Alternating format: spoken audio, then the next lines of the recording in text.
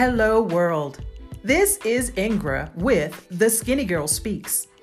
You know the cartoon that shows the person with an angel and a devil on each shoulder that influences them to do either the right or the wrong thing?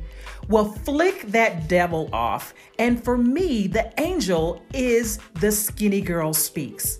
See, I know it's really the Holy Spirit, but I envision him as a skinny girl inside me, encouraging me to do the right things. It can be with regard to my health or my walk with Christ or just everything in my life. So tune in every other Monday and listen as I share with you what the skinny girl is speaking to me about now.